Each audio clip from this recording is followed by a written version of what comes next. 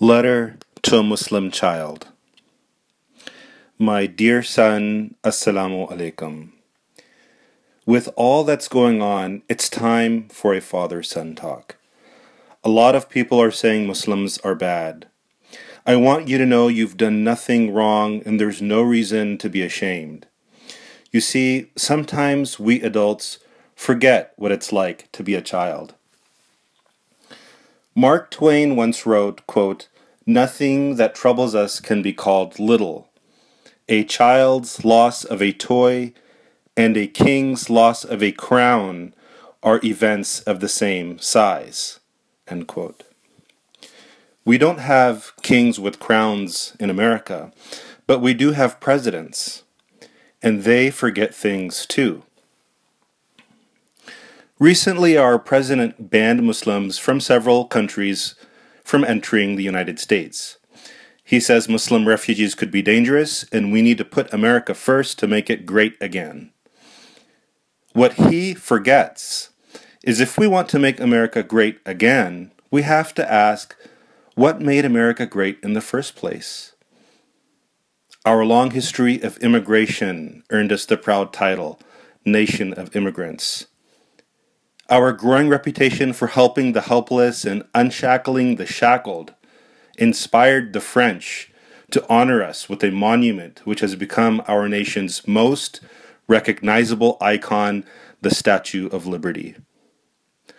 Often overlooked is a broken chain that lies at her feet. Immigration is the American story, our proud heritage, and arguably our most defining legacy. It is a legacy that has made America great, one that can make America great again, as it was the legacy that made us great to begin with. Perhaps what he or others also forget are the gifts left to us by talented refugees and the children of hardworking immigrants. The very device which I am recording this message to you on was once a dream in the mind of Steve Jobs, the son of a Syrian immigrant. The greatest scientific mind of the 20th century was none other than Albert Einstein, a refugee to these shores fleeing Nazi Germany. We forget that while we help refugees and immigrants, it is often they who give us much more than we gave them. We quickly forget that Muslims didn't arrive here only recently. Apart from records of early Muslim traders and voyagers, 10 to 30% of the transatlantic slaves who came to colonial America from Africa arrived as Muslims. Muslims have been toiling and giving to these lands before America even became America. We often forget that integration does not mean that a people should shed their religious beliefs and practices. The United States Constitution does not call for that. True integration means to embrace law-abiding and patriotic immigrants as citizens, despite their religion and not because of it. For Muslims to serve America with loyalty and with their full potential and capability is their full integration. Perhaps President Trump forgets that the time and eventual trust extended to the once despised Irish and Japanese, or Catholic and Jew, should equally be extended to Muslims. Skepticism yesterday can lead to a ban today, and may lead to a registry tomorrow. We've asked for the registration of certain ethnic groups in our country's past, which were followed by internment camps.